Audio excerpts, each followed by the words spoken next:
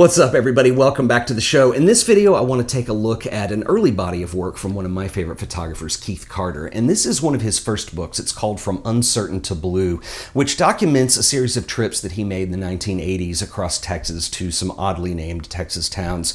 And I think this is a really important body of work to look at if you're into Keith Carter. And one being that he's from Texas, and two being that this is a far cry from where his style has evolved to today. And what you see in his work today is an amalgamation of a lot of things, but I think that's one of the things that impresses me the most about Keith Carter is that he is one of those photographers who continues to improve and evolve over the years. He doesn't stick with one particular thing or aesthetic or style and just work that out. He lets every body of work influence the next, and this is a particularly early set of images from him. And what I find interesting about this is you start to see some of the traits that ended up later affecting his work, I think, in a big way. So probably the best thing we should do right now is go look at some images. So we're looking at From Uncertain to Blue, which, as I mentioned earlier, is one of Keith's earliest monographs. And the title of the book comes from the state of Texas. And as Keith very poetically states in the intro here, Texas is king-sized and majestic. And as somebody from Texas, I really think there's a lot of beauty in that statement. Texas is vast. It is huge. You can drive an entire day and never leave the state. And it's very mystic as well. And one of the things that is particularly interesting if you've ever looked at a map of Texas is populated by all these little tiny towns with really funny names. So the title of the book, From Uncertain to Blue, those are two of the Texas towns that are represented in this book, Uncertain Texas and Blue Texas. There's also Ponder, there's Art, there's Poetry. They have very quirky names, and most of these towns, it's like you can blow through them and not even realize that you went through a town. They're very small. And so this is an interesting concept behind this book. So Keith and his wife, Pat, were thinking about taking a vacation, and they had looked into all these exotic trips, going to Europe and things like that. Nothing was really speaking to them, and they were talking about the funny name Texas towns. They'd pulled out a map and had been marking them on there, and decided to embark on what ultimately became a series of road trips to visit these towns, and Keith began to photograph them. And this spanned several years. I think some of these trips started in the mid-'80s, so as early as 1984, some of these images, but I think officially from 1986 to about 1988 is when the bulk of this work was done. And what I think is very interesting about that as well is when you start going through these images is there is, you know, the 80s are kind of remembered as having a specific aesthetic to them. And this was really anti-1980s aesthetic, a lot of these images. And it's also interesting to see the thought process that went down behind these, and I want to talk about the way the book is laid out. You have a lot of contact sheets in here, which I think is particularly significant, and I've mentioned over and over on this show that that's one of my favorite things when you have an artist that's willing to share their contact sheets, because what you're seeing is the thought process. These were made with the sleeves on, so they are marked with the final image, but you can see kind of what some of the variations were. And in the case of Keith Carter here, he definitely had a deliberate image in mind, and he would pretty much shoot a roll of film around that. And one of the things he also states in this book is that he purposely did not want to overshoot and overdocument. It wanted just one image to represent the place. And I think that that's kind of, it's important because there's kind of a minimal quality to that. And he also mentions in here that, you know, when he started going on the trips, that he didn't shoot at all. And it's interesting because when you're in the state of Texas, depending on where you are, there's a lot of different landscapes in Texas, but you don't have any mountains, so for the most part, except for West Texas, but you don't have the rolling Ansel Adams landscapes. And so, you know, Keith mentioned that it was really challenging, and what he felt like he was doing early on was just shooting nothing.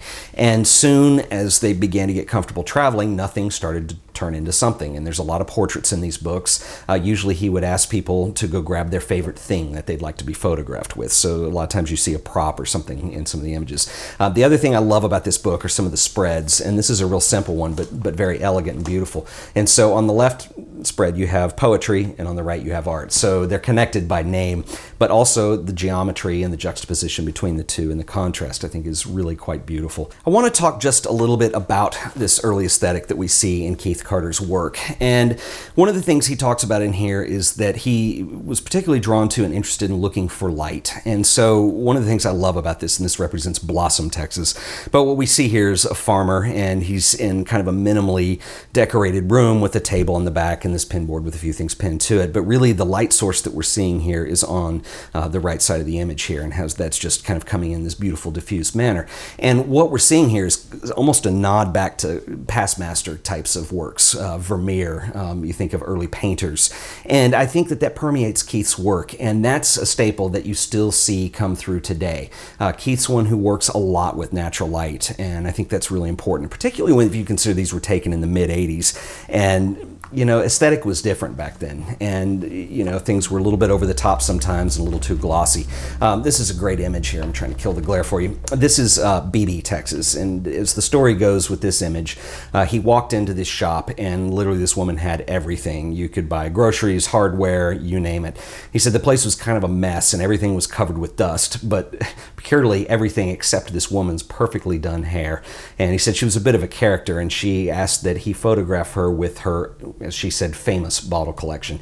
This is something that is very small town Texas and very cool. And you can see from the contact sheet that he did make a couple images of her bottle collection as well. But really cute photo, and again, a little bit whimsical, but very Texas in nature. Another image I want to share with you is this one, which I really like too, which is basically just, again, another slice of life type portrait. And this is in Maybell. One of the things that Keith mentions in here is that he was particularly drawn to this gentleman's shoes.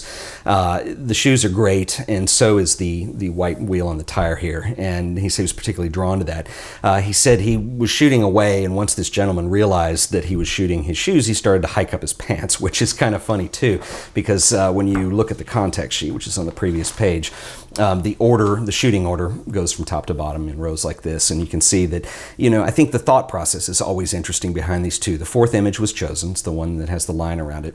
And what you're going to start to see here as he moves along is just Keith with subtle, I think he had that shot in mind, but just shot some variations to be sure. So moving the guy a little bit to the left, centering him up. And as you can see, he does start to hike up his pants later. And then another shot was done as well. So anyway, really, really cool stuff. But to see that thought process behind, I think is really important when you're studying work. And it's not always possible to see, but when it is there, it's amazing.